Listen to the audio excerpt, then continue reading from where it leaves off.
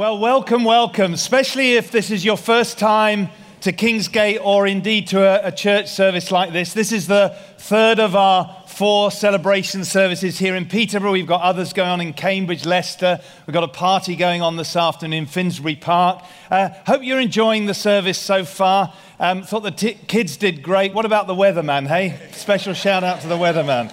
He was amazing. The theme we're taking this Christmas is the theme of joy to the world. I don't know whether you're somebody who enjoys Christmas or endures Christmas, whether you're a bit more like Buddy the Elf or the Grinch when it comes to Christmas. How many more like Buddy the Elf? I won't have a show of hands if you're more like the Grinch. I must admit, I'm like a Christmas enthusiast. I love it. You see, the thing is, at Christmas time, there's kind of cultural expectation, isn't there? We are supposed to be happy at Christmas. I mean, I've never said to anyone, I wish you a miserable Christmas. We don't say that, do we? We say, Happy Christmas or Merry Christmas. It's the cultural thing to do. My first ever Christmas record, the first record I ever owned, was a vinyl single of Slade's Merry Christmas. And I remember, I think it was 1972. I was 9 at the time, and I was dancing around the living room. I won't sing it to you, don't worry. But so here it is, Merry Christmas. And then there was this line, everybody's having fun. Only a few of you know Slade's Merry Christmas. Anyway, everybody's having fun is the line of the song. But the thing is, you see, at Christmas time, not everybody is having fun. I heard it said that, the abbreviation of Christmas, Xmas, the X stands for a multiplier. So if life is good and things are great for you, at Christmas time the likelihood is Christmas multiplies that sense of all is well. But if you're actually struggling right now in life, Christmas can actually multiply the sense of dissatisfaction because we're supposed to be happy, but we don't actually feel happy. You see, the problem is that we confuse happiness with joy. There's nothing wrong with wanting to be happy. The problem is, though, happiness by definition is up and down. Happiness is linked to the word happenings. I saw this definition, which I think is very helpful. Happiness depends on what happens to us. So by definition, that means that things are going to go up and down. Let me give you an example. Last Saturday, I was having a great day off and came to about 5:30, and I sat down to watch Man City play Man United in the derby game. I tell you, within about half an hour, my happiness completely left.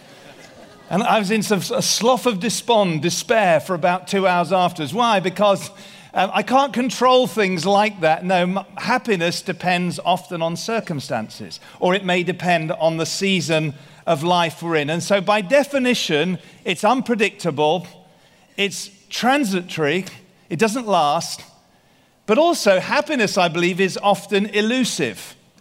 We have this kind of thing that when we get somewhere, when something happens, then we'll be happy. So maybe you're here as a teenager and you think, when I get out of school, or when I go to college, or when I graduate, then I'll be happy. Or maybe you're here and you say, well, when I get married, when I have children, when I own my own home, when I drive my first car, or some of us are a bit older, when I get that promotion, when I go on holiday. Some of you are right now saying, when I retire, then I'll finally be happy. The problem is, though, we're always looking out there for this thing called happiness, things that we think are going to satisfy us, and then we get there and we find they don't. I could say, when Man City finally get back to the top, then I'll be happy.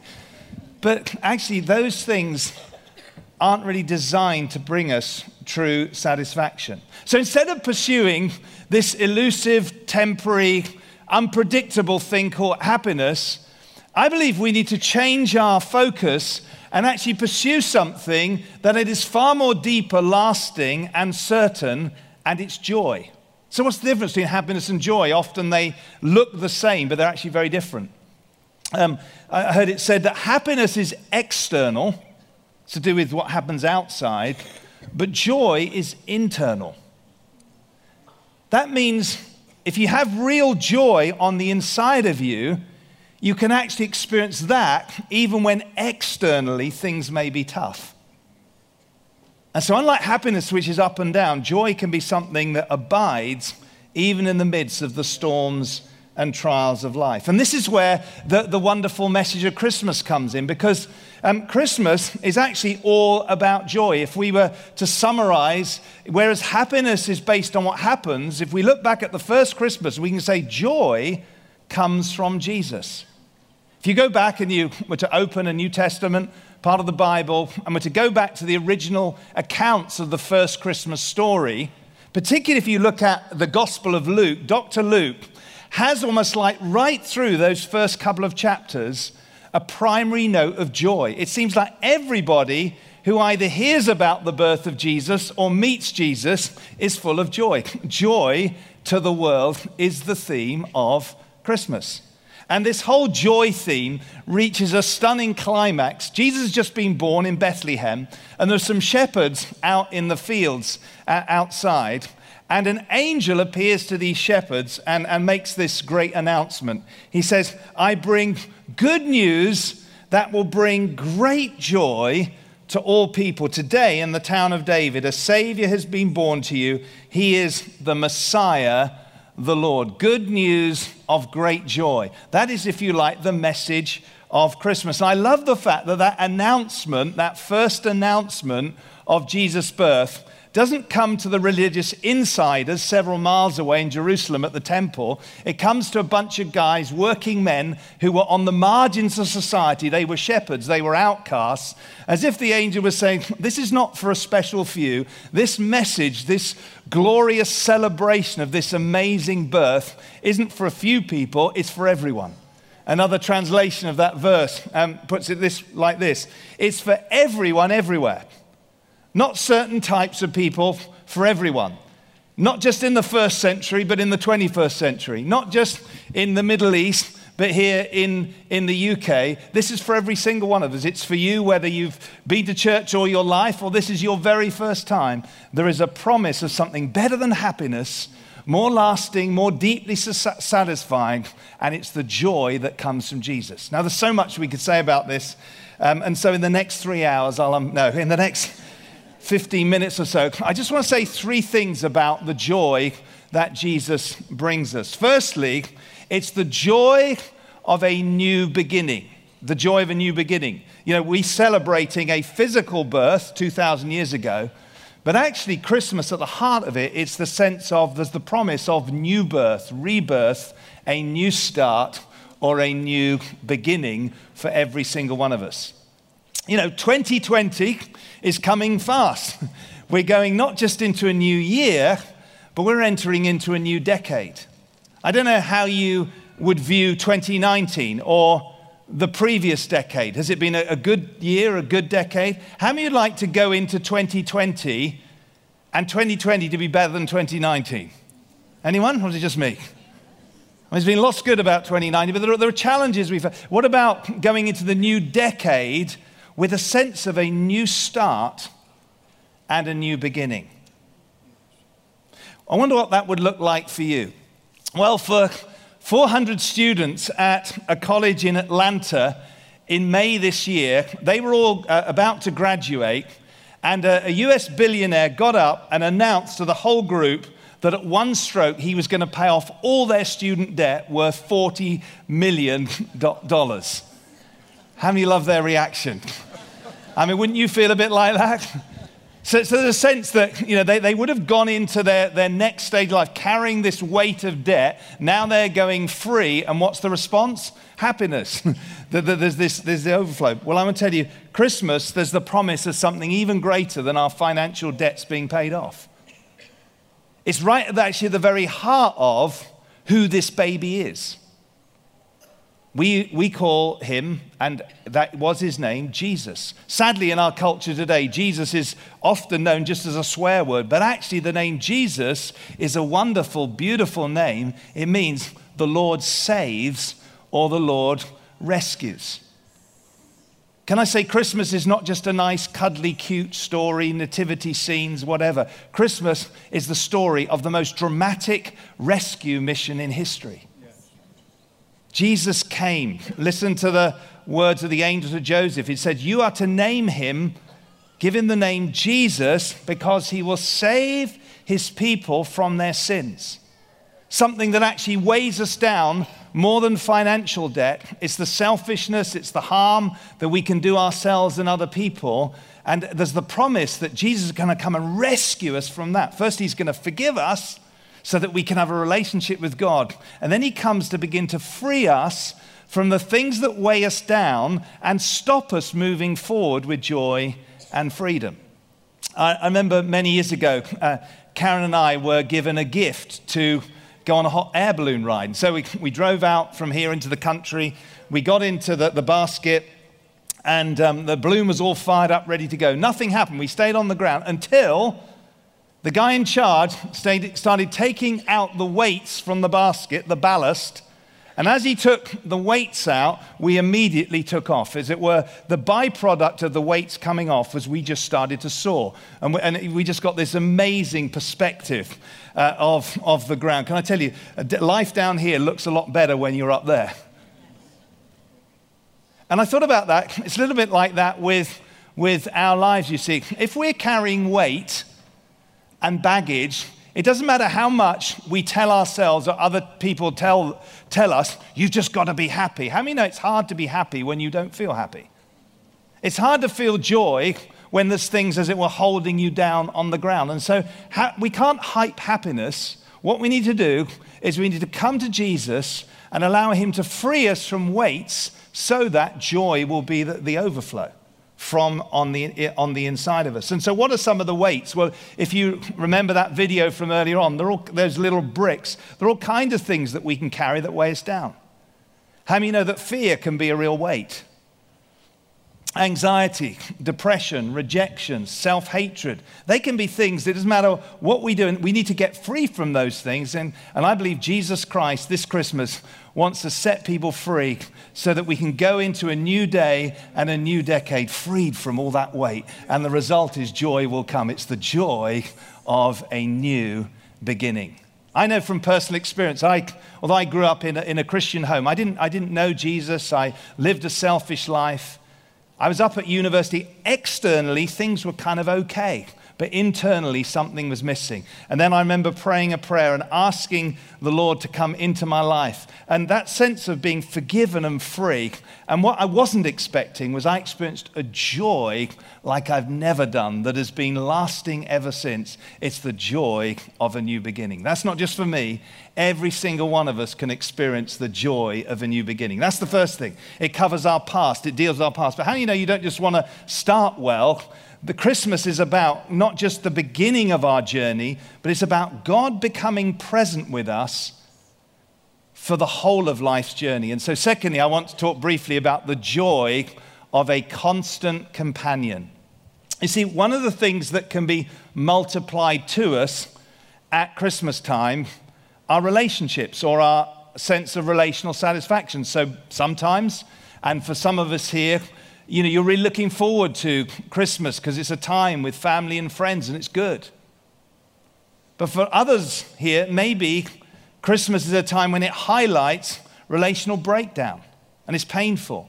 Or maybe it highlights that the loneliness that you might feel the rest of the time can be accentuated at Christmas time. And I know, I'm sure that people here who've been recently bereaved and something, their sense of the loss and the pain can only be multiplied at Christmas time. Well, my prayer and my hope for every single one of us is right into the midst of that you and I might know the joy of Jesus as our constant companion in all the opportunities, all the challenges, all the blessings, and all the troubles of this life. You see, again, right at the heart of the Christmas story is the words of that were given here. The virgin will conceive and give birth to a son, and here's another name, and they will call him Emmanuel, which means, can we say this together? God with us. If you want to know what Christmas is all about, it's there in those three words. It's God has come to be with us, to be our constant companion. I don't know if you've ever seen the film Gorillas in the Mist. This is a picture of Sigourney Weaver, who played the main character, Dian Fossey. She was a Californian zoologist who loved animals and was concerned about the plight of the rare gorillas in Rwanda. And so she goes from the comforts of home, California, to live on a 14,000-foot rain-shrouded mountain for nearly 2 decades just because she wanted to be with and help these beautiful, rare animals. At first, they didn't accept her because she's an outsider. She's not a gorilla. So she starts imitating their sound. She starts eating like them, mimicking their movements until finally they accept her as one of their own. She named their babies. She mourned with them when one of them died. She defended them against attackers and against poachers. And then finally, tragically, one day, she actually literally laid her life down, probably killed by a poacher. It's a moving story, but it's actually just a pale imitation of a much greater story that we're celebrating here at Christmas, which is that over 2,000 years ago, God did something far more wonderful and far more risky. He didn't just go from California to Rwanda. He came from heaven to earth in the person of his son. He sent him on the ultimate presence mission. You see, he didn't remotely come to help us and save us. He actually came in person. He didn't come just as Dian Fossey did, just to imitate us as human beings. The miracle of Christmas is that somehow God became man and entered into our human story. Jesus Christ is real. He is God, but he is a real human being. And so some people say, well, I can't relate to God. He seems distant. He seems aloof. What about suffering?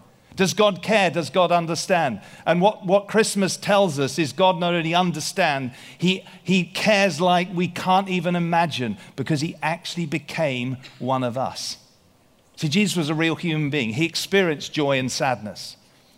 He experienced closeness and loss. He knows what it is to be one of us. He doesn't stay a baby, of course. He grows up, the age of 30. He receives the Holy Spirit. And then in 3.5 years of ministry, he does more good and changes more people's lives than anyone else in history. He helps people, heals them, guides them, sets them free, frees them from oppression. And then in an ultimate act of love, he dies on a cross to pay the price for the sin and the selfishness and the brokenness and the injustice and the pain of the whole human race. Not a pointless death like Dian Fossey's, but a redemptive death that is here to bring life and healing to all mankind. And then, of course, he doesn't stay dead, but 3 days later, he rises from the dead. He's alive today, and he is here present with us by the power of his Holy Spirit. And so we can say, Christmas is not just something past. God is now Emmanuel with us in every situation and every circumstance of life. It's been said that at Christmas time, we don't need more presents. We need more of God's presence. Presents may give you temporary happiness, but only the presence of God can give you lasting joy. And so whether you're here and whether you're a Christian or whether this is all brand new to you, I want to encourage you, draw near to Jesus. He is the source of righteousness, peace, and joy in the Holy Spirit. So that's two things, the joy of a new beginning, the joy of a constant companion. But third, Jesus comes to bring us the joy of a glorious future.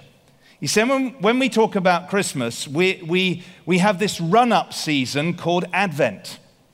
And Advent simply means coming. So it's a double celebration, actually. We're looking back to Jesus' first Advent or coming, but historically, Advent was as much about looking forward to his second coming at the end of history. First coming, second coming. I don't know about you, but as a boy, I was besotted with Christmas. I was so excited. And for me, the actual run-up was almost more exciting than the actual day itself. I remember the thrill of opening day one of the Advent calendar. Anyone got any children around in your home, grandchildren, children? I mean, they're so excited by Christmas, aren't they? They're beside themselves. And so, day after day, open the Advent calendar. And then, as a family, we would celebrate Christmas big. We would decorate the whole house. In our day, what we would do, we would make homemade lanterns and paper chains. I mean, it was real state-of-the-art stuff. It took us days to make these things. So just the build-up continued. And all the way through on Christmas Eve, we would normally gather around the piano. And I remember my granny playing on the piano. We would sing carols. And then we would go into the morning. And we were only allowed the small presents in the stockings early in the morning. And then we had to wait till the end of the Queen's speech. It was unbearable until we were able to open the proper presents. But as I look back at my childhood days, I honestly have no memory, if you like, of the gloom and doom of late November and December. I don't remember being bothered by short days or boring school. All I can remember is Christmas. It was like that whole season of probably what was gloomy was overshadowed by the joy of something that was about to happen. And I believe as human beings, we often lose that childish excitement, don't we? We can get a bit tired and cynical with life. But actually, I believe there's still something on the inside of each of us. There's something in us that says, there's got to be something better than what we're living in right now. Whether it be personally, whether it be nationally, whether it be as the world. Is there not some hope out there somewhere? And the stunning answer of Christmas is yes, because Jesus came 2,000 years ago. There's far more promises and prophecies of the certainty that he's coming back again to bring an end to all suffering, all death, all pain. He has come to bring a new day and a new world. And that is an event that we can look forward to with great anticipation. And it means that even when life is tough, there's the joy of a glorious future that can keep us going and can keep us strong. C.S. Lewis said many years ago, author of the Narnia tale, said this: "If I find in myself a desire which no experience in this world can satisfy, the most probable explanation is that I was made for another world." Hoping that there's something better there is. It's the promise of Jesus coming back and changing everything, wiping away every tear, dealing with every sense of injustice, that we might live forever and ever in God's presence. That is a day worth looking forward to. So there's a threefold promise here. There's many more things I could say. There's the joy of a new beginning. There's the joy of God's presence, a constant companion helping us on life's journey. And then there's the joy of a glorious future. But the thing is, although that's all true, and this is news that all of us have now heard, hearing about something is not the same as experiencing it. If we go back to the first shepherds, the shepherds on that first Christmas, they heard the message from the angel. Good news of great joy for all people. But they didn't actually experience the joy until they decided to leave their fields and personally go to Bethlehem and actually meet Jesus. And then it says they returned back full of joy. I love this. They let loose, glorifying and praising God for everything that they had heard and seen. They had to make a choice. Now, we don't have to go on a journey to Bethlehem because Jesus isn't there anymore. He's alive and he's present everywhere by his Holy Spirit. And so we can make a choice this Christmas to say, I'm not going to base my life on temporary happiness. I'm going to open up my life to the joy that Jesus brings. We can just pray a simple prayer and invite him to come in. And so the good news is that billions of people have done that through history. Thousands of people have done that in this one local church here in Kingsgate, Peterborough. And I just want to show you a couple of people who their lives have been changed as they've made a choice to receive Jesus into their lives. So please watch this.